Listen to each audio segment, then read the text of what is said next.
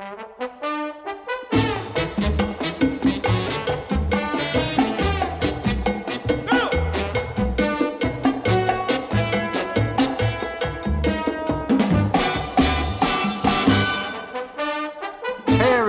to the Green Architects Lounge podcast. Once again, I'm Chris Briley. And I'm Phil Kaplan. Hello, Chris. Hey, Phil. How you doing? I am really happy at the moment. Is that the cocktail? That's causing It's a little bit of the cocktail. It's a little bit that it's summer. It's finally here. And thank God. Man, it's taken a long time. It has for us. It was one heck of a winter. Yeah, it's brutal. I mean, even through June, it's like the 50s during the day, and it's just. I know. Not what the what? What the what? I've been out sailing, working on my tan. No. You got a long way to go, my friend. Keep working. Yeah. You got a little sun there. Not enough. No, but I actually try to not stay out in the sun too much because I'm fair. And I burn and will grow cancer on my face if I... No, I don't know. I don't know, but... we come from... the Kaplans are a long line of olive-skinned men. Yeah. Dark complected, tall, dark, and handsome-ish. Yeah. Yeah. Very short, dark, and happy. How about that? That's awesome. Happy is the best. Who gives a about this? I mean, who gives a... I just got beeped by Sheila. It's been a while. Thank you, Sheila, for beeping me. She's quiet in the background, but we still rely on her. Oh, yeah. Otherwise, this wouldn't happen because God knows you and I we never find enough time to get together. So we could stammer on and on about what we do, but you guys want to hear about architecture, so... You know what I'd like to hear first about? No, what? This cocktail? This cocktail. Sweet. All right, you know what we're doing? Folks, this is a good old-fashioned whiskey sour. Now... This, I know you're thinking, whiskey sour, I had that. Yeah, I had that in college, and it sucked. It was, I had it in college without the sour, usually. We didn't even bother with it. Well, then, here's the thing. If someone says, let's have whiskey sours, and that lemon flavor is coming from a plastic lemon with a green top, or worse, a pouch with a little mix or something like that. That's right.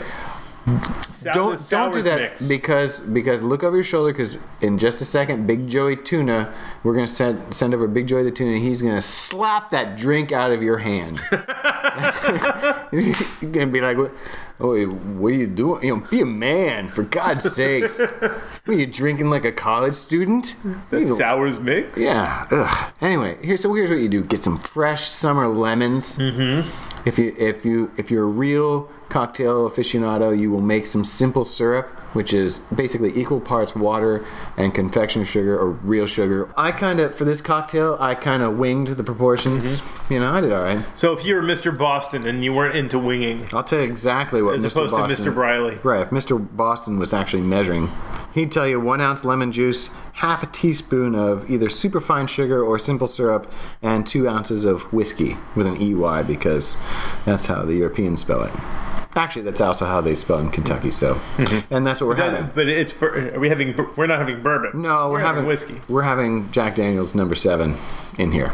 So, I'm a fan. I am too. It's actually, an old school classic. It's a little sweeter than a typical whiskey. That's right. You can go with some corn. You can go with some Jameson, and that'd be very nice in this as well. So, but have fun. But we're all American over here.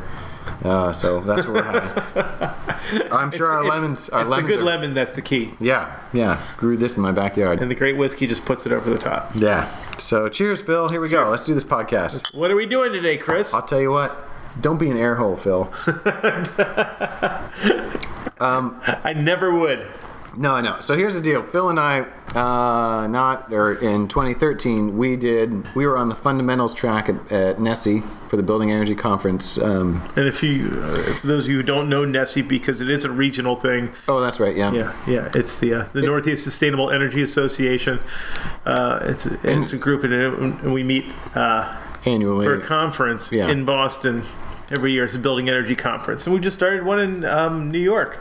Oh, really? 2 years ago. Be Nice. Oh, yeah. BENYC, which has been really wonderful.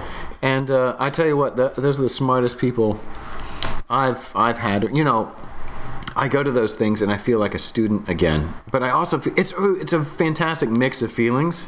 where I feel like I am both a teacher and a student simultaneously, like the whole time. And man, that feels great. It's,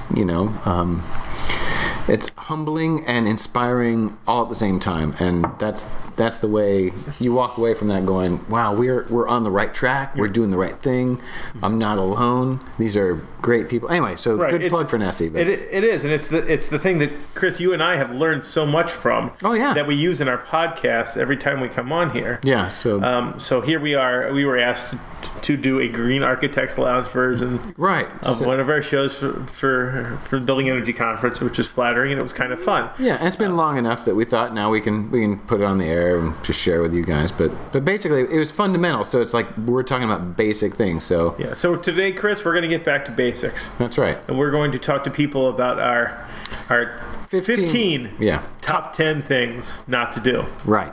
Don't blow these things when you're doing your project, guys. This is fundamental stuff. So don't be an air hole. That's right. So let's do this, Phil. All right. So one of the questions we had was sprout follies. What's a sprout folly? We had talked about this a while back when we had Martin Holliday on. Oh yeah, they called it. Yeah, they said to us, "Hey, can you do like a sprout follies for us or whatever?" And we said, "Yeah, heck yeah." So a sprout. I'll tell you what a sprout is. A sprout is someone who's new to this green stuff. Right, newbie. Because we all are. We all have been. You and I were sprouts once, but look at us now, big towering trees. It's no, but still breaking a limb every now and then. I don't know what that's about. Yeah, well, it's kidding. It's growing old. That's what it is. I think that is 40s. Welcome to the 40s, there, buddy. But basically, when you're a sprout, what you want to be is you don't want to look like or talk like or act like a sprout because you're just you come off being you're like a sophomore. It's like you think you're walking around like you know everything, when in fact everyone else is like, God, this guy barely knows anything. And thinks he does. But you don't want to be that guy. We don't. So our goal is to say, all right, here's a number of really basic mistakes that sprouts need to look out for. Right. Don't be dumb. Yeah. So like. Like everyone out there has got a green brochure. Everyone out there is like a green person. I mean, right. Everybody's website says now, oh yeah, we also do green. Yeah. Most of them don't integrate it in their work. They don't say, oh, we do this in everything. But you want to do a greenhouse? Oh, we can do a greenhouse. We can do that also. Yeah, sure. What do you want to do? Yeah, we can do that. Absolutely. But you see, but it's like you also see in products. Water bottles. We use less plastic, so we're green. Jerks. Or diapers, or even what was the slide that we had? There was some big Hummer thing. Right. Yeah, and Citgo can be green. Oh yeah, we're loyal, local. Local. Sure you are. Yeah, sure you are. Yeah, green. All right. And then you've got the website that has the green tab. Oh yeah. Right. Yeah, the little token. They have a tab here that says they do green. So they must be green. Yeah, right. So we want to make sure our architect is green. So, right. Luckily they have that. So but you hear all the time things like, what are they? Oh, like in our slide. I tell you what, guys, we're gonna attach our slideshow. Yeah, do you want to share our slideshow? Yeah, we should absolutely do that. Yeah. So if you see our slideshows, I think we had mustaches. Were we wearing Martin's mustache? I think we were. That's right. Yeah. Oh yeah. No, I'm totally remembering now. We're pulling it up while we're talking. Oh yeah. We made a fictitious architectural firm. Wash it and sponge them. That's right. And curiously, they had a very familiar mustache. That's right. Both of those guys. And they said dumb things like, our houses breathe naturally. And what else? Oh, look, you can even do this. We're green experts. We use the LEEDs system. That's right. They use the LEEDs. LEEDs. Yeah. I still hear that out there. We all know it's LEED without the S, but whatever. And we use efficient systems like geothermal and radiant slabs. Yeah. Whoa, you're cutting edge, buddy. You are. We use SIPS panels. Oh, that's your biggest pet peeve, isn't it? Because the P. Right, because the P stands for panels. So why do you say SIP panels? It's like saying SIP. It's like saying structural insulated panels. Right. Yeah. My brother has the same problem with ATM machines. Yeah. Automated teller machines. But you get the point, people. Basically, you want to just. You want to use your head. You want to be smart about things. So you want to do There are top 10 things not to blow. Number 1, Chris, don't be an air hole. Don't be an air hole. We gonna make T-shirts? I think we should. That's our favorite, by the way. If you want a T-shirt, let us know, and I think we're gonna do a little cafe press thing. Yeah, we'll figure it out. We'll come up with a great graphic. It'll be awesome. The best that you and I can come up with in 15 minutes of our time. That'll be great.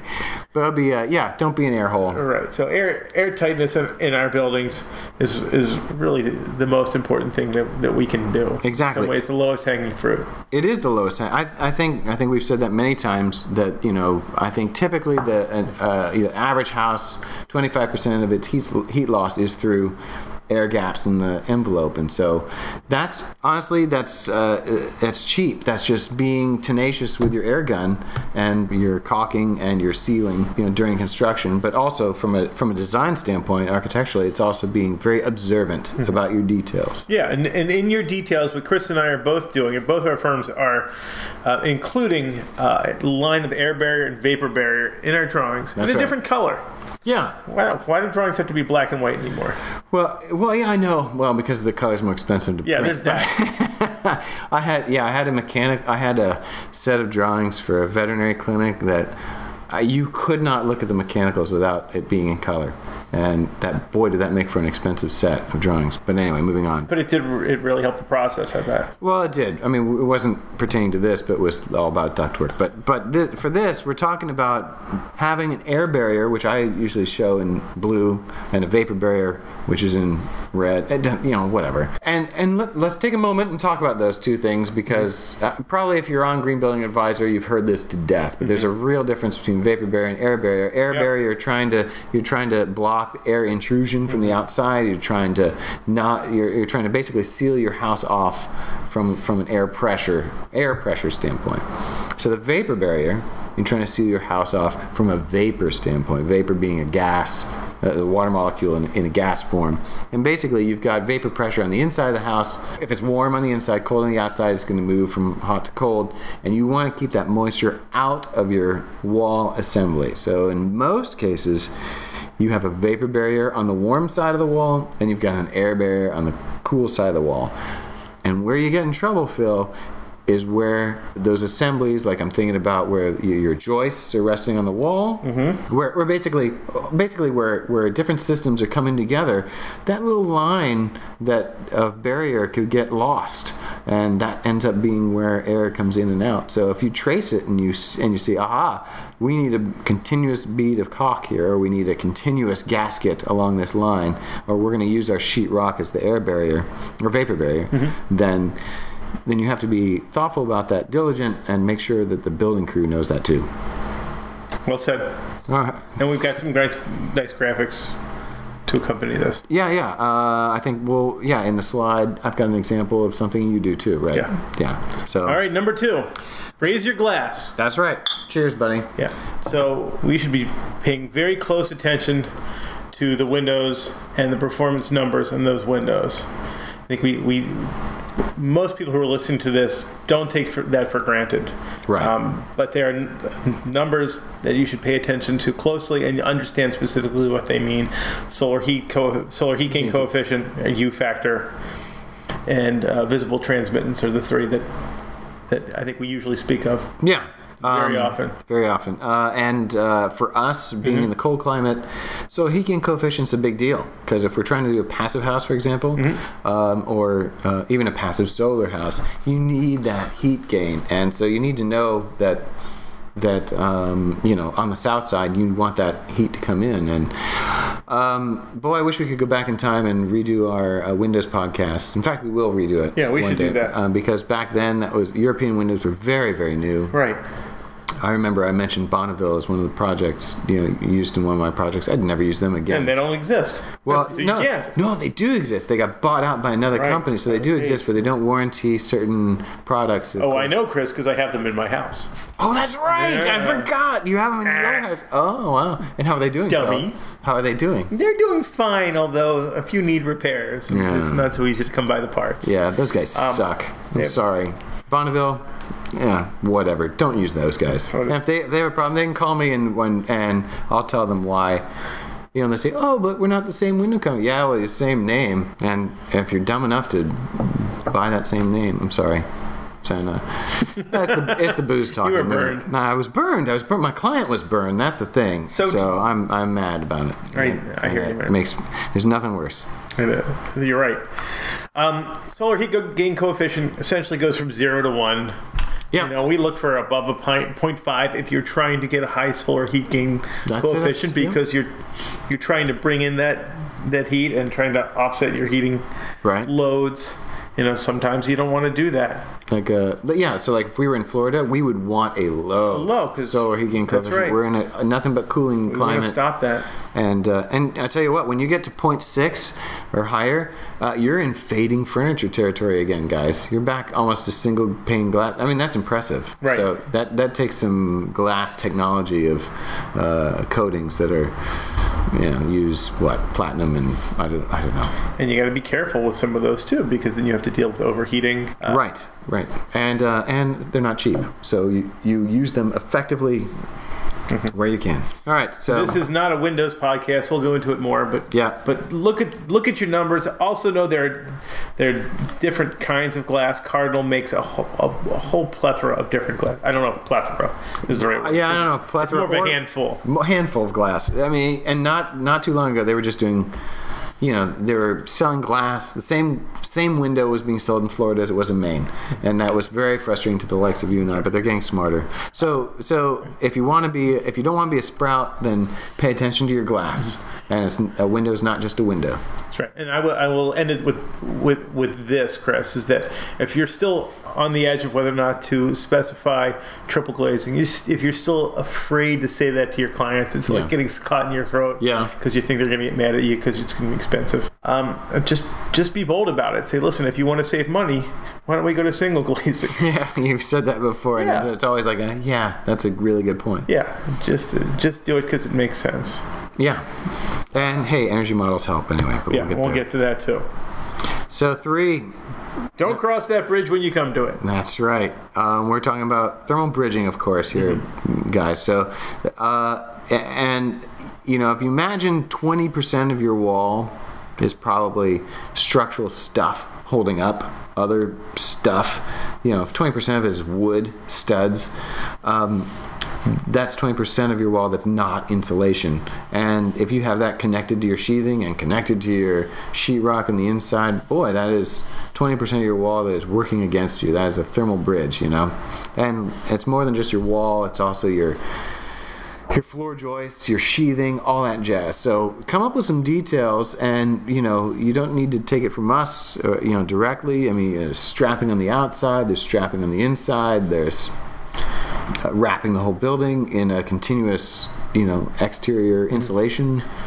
And where I find that a lot of rookies make the mistakes have to do around the windows and the rim joists. Mm-hmm. I mean, it's easy to do a little wall section and say, hey, look, I did it. Yeah. I got double stud, or I've got rigid insulation on the outside, but then they blow. Now stick a window in it. Yeah. So that's where you need to be careful and pay attention to it. Look at your details. Look at all your joints. Right. Because from here on out, every house that you do, you're going to be looking at those details. Right. And I think in our slideshow, we've got a couple of photos that I think I took on the way down to the Nessie conference of, snow melting where, on the outside you can actually see the rafters on the outside. I like to call it lines of failure at 24 inches on center. Beautiful, Phil. It's just... Did you come up with that? I did. No, you are the man. Every now and then I score one. Yeah, that's good. Even a stop clock tells the right time twice a day. All right, what do we got for number 4, Chris? Number 4, belts, suspenders, and clean underwear. Redundancy. That's right. Yeah. And basically by that, I was always taught your building will fail. It will fail, just like you're going to die, Phil. I'm sorry. I'm a little sad. It's okay. I try not to think about it. You're going to die. I'm going to die. Yeah. Every building you've ever made is going to crumble and be dust later. So deal with it. The whole planet's going to be consumed in a big ball of fire, and our sun's going to expand. But don't worry, you got 50 million years or whatever. But So what I'm saying, Phil, is your building's going to fail, and what you want to do is make sure that it can draw. It can be resilient enough to take that failure. I feel a little angry that you told me my building's going to fail right now. Well, here I'll speak. Hey, everybody, my buildings are going to fail one day. No, it's just the nature. You build your house. Or you build your buildings not to fail, and you build them to deal with a failure when they do fail. Yeah. So, and what are we talking about? We're talking about simple things like just simple things like getting your flashings right. Right. Flashing your window properly. Right. Like sometimes lapping things positively. Right. Well, I'll have a head flashing and then a flashing under that, at the window. Like the trim, the siding comes down, and at the trim we've got flashing, and then, the window itself has flashing. So it's like these built-up layers of redundancy that we have. Mm-hmm. Rain screens, that's part of this. Yeah, exactly. You design a system to keep the water out, and then you design a system to drain the water when it does get in. Mm-hmm. Overhangs, the simplest thing in the world. And you know what? We argue in the office, my business partner and I, because Harry likes the sleek look, doesn't he? Jesse likes the sleek. I know. Okay, you get it all the time. These beautiful architectural things where it's just like this gable. Damn architect. It's like we take this house form of the gable, and then we just just like these super clean edges, and I love it, and I respect those clean edges and pure forms, and I'm like, and you just aged the building 20 years just by boom. Just didn't even. There was a reason why we put them there in the first place. Exactly. Vernacular architecture looks you gotta respect it, even though we as architects kind of like to fight it. That's right. But that's what it is. Yeah, just relax and make it look good. Yeah. All right. Okay, number 5. Group hug. Get off me, Phil. Stop hugging me. AKA, don't wait to integrate. Don't wait to integrate. Get your group together right away. If we're going to make great buildings, we got to do them together. We have to have everyone at the table day one. And we've spoken about all these things, Chris, but even in small projects, if you can get your client and your builder, your architect, and some of your top subs. Yeah, some people bring at the same time. Right. So, exactly. Some people bring builders on at certain points, but the real point is you got to bring them in before it's too costly to start making these changes, from the inputs that they could actually give you. If you're an architect out there thinking you know everything and the builder should do whatever you drew and just shut up and do it, you're going to be served a big slice of humble pie one day. Because I've learned great stuff from builders. I don't know about you, Phil. I do. All the time. We learn great things. And if you think, hey, my design is going to be hurt by involving these people early on, then you're not a good architect. No, you got a real problem. I'm serious. Yeah, I am too. Get your damn ego out of the way. Yeah. And say, I can design something beautiful with parameters. If you can't, you shouldn't be in this profession. That's right. All right, so do the right things first. Team up with your people. There's cost implications, there's performance implications, there's everything. So and I love having the subs involved.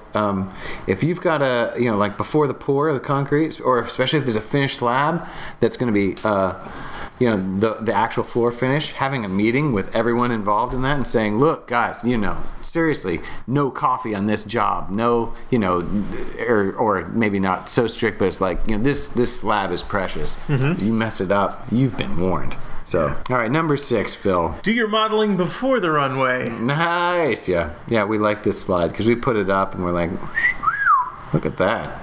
That's a good-looking spreadsheet. That's right.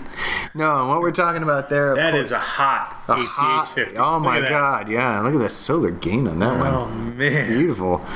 Anyway, no, we're talking about learning what your house is going to do before you actually, do it. That's right. Energy models are important, and they're a great, effective tool, and, usually it's... If you don't do it in-house, I bet there's companies out there that can do it for you for a reasonable price, and it's a pretty easy sell for us to convince our clients that, hey, for maybe $1,600, $2,000 even, mm-hmm.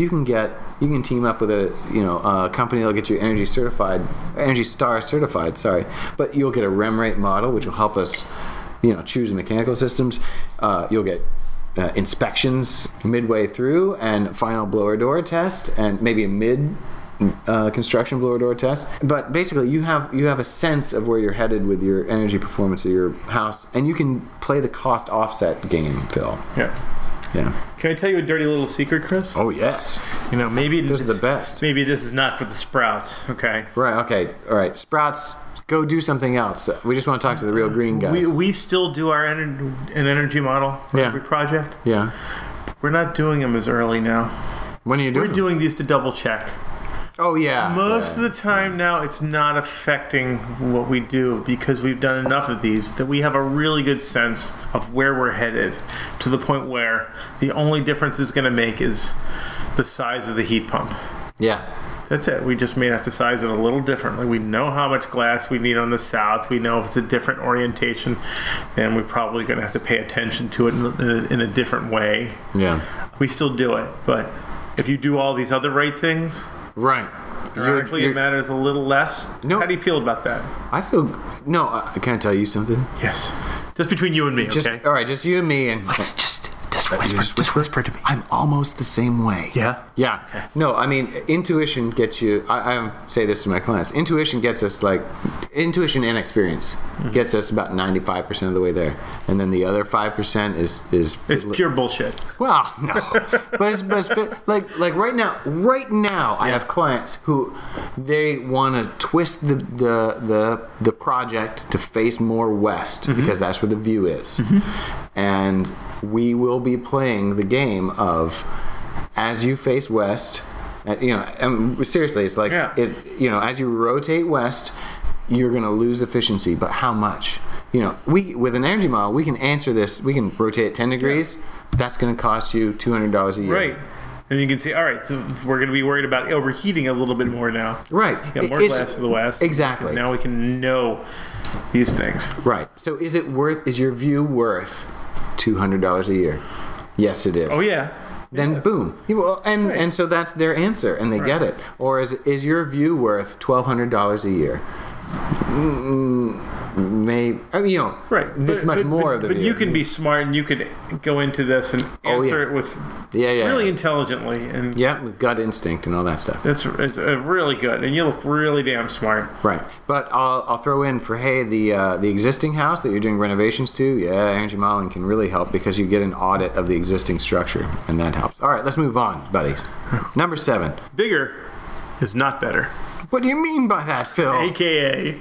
toe dipping will leave you all wet. Yes, that's right. Do we over clever ourselves? Yeah. On that one? Yeah, we did. Yeah. That's a little too much. But anyway, so tell us about that. All right. So the toe dipping problem is something that I'd like to believe is going on less and less these days, but I'm not 100% sure. No, I think it does, and that's like you hear about you want to be green, so let's let's put on a layer of insulation on the outside. That's right. Or let's do a solar panel or two or something like that. If you're not actually digging into your house in terms of what you're doing by performance, you can find this sweet spot we've talked about before, where you've increased the insulation by so much that now you can reduce the mechanical systems. That's right. That's when you're the real hero. If you don't get to that point, if you say, all right, I just want better windows and I want a fancier boiler. Yeah. All right, that's more efficient, and I'm adding insulation. Yeah. And you weren't able to... That was really expensive, yeah. Yeah, and if you're not able to actually recoup that by reducing your mechanical system, fired. You're fired. You're a chump. You're a chump, and you just cost more money. And now you made it kind of a grumpy client. But if you actually do enough, if you stop toe dipping and dive in, hero. You just saved them money, and in the long run, and they love you. And it's people who are not doing this it's really hurting the industry. It's finally coming around. I think people are getting smarter, but this is why people say, I wanted a little green, but not too green. The problem is that if you don't go to that next step and get to that level where you can reduce the mechanical system, it's a problem. Yeah, you'll be in trouble. All right, number 8. We're going to do a full podcast on this, Chris? Oh, you know what? Maybe we ought to do... Let's do it in parts. I'm looking at the time. We're like 25. So we're into this thing. So let's do... But don't worry, folks. We're going to post part 1 and 2 almost simultaneously, so you don't have to wait with anticipation. So all right. Let's call this part 1. Freshen up the drinks and let's get going, buddy. Cheers. Cheers.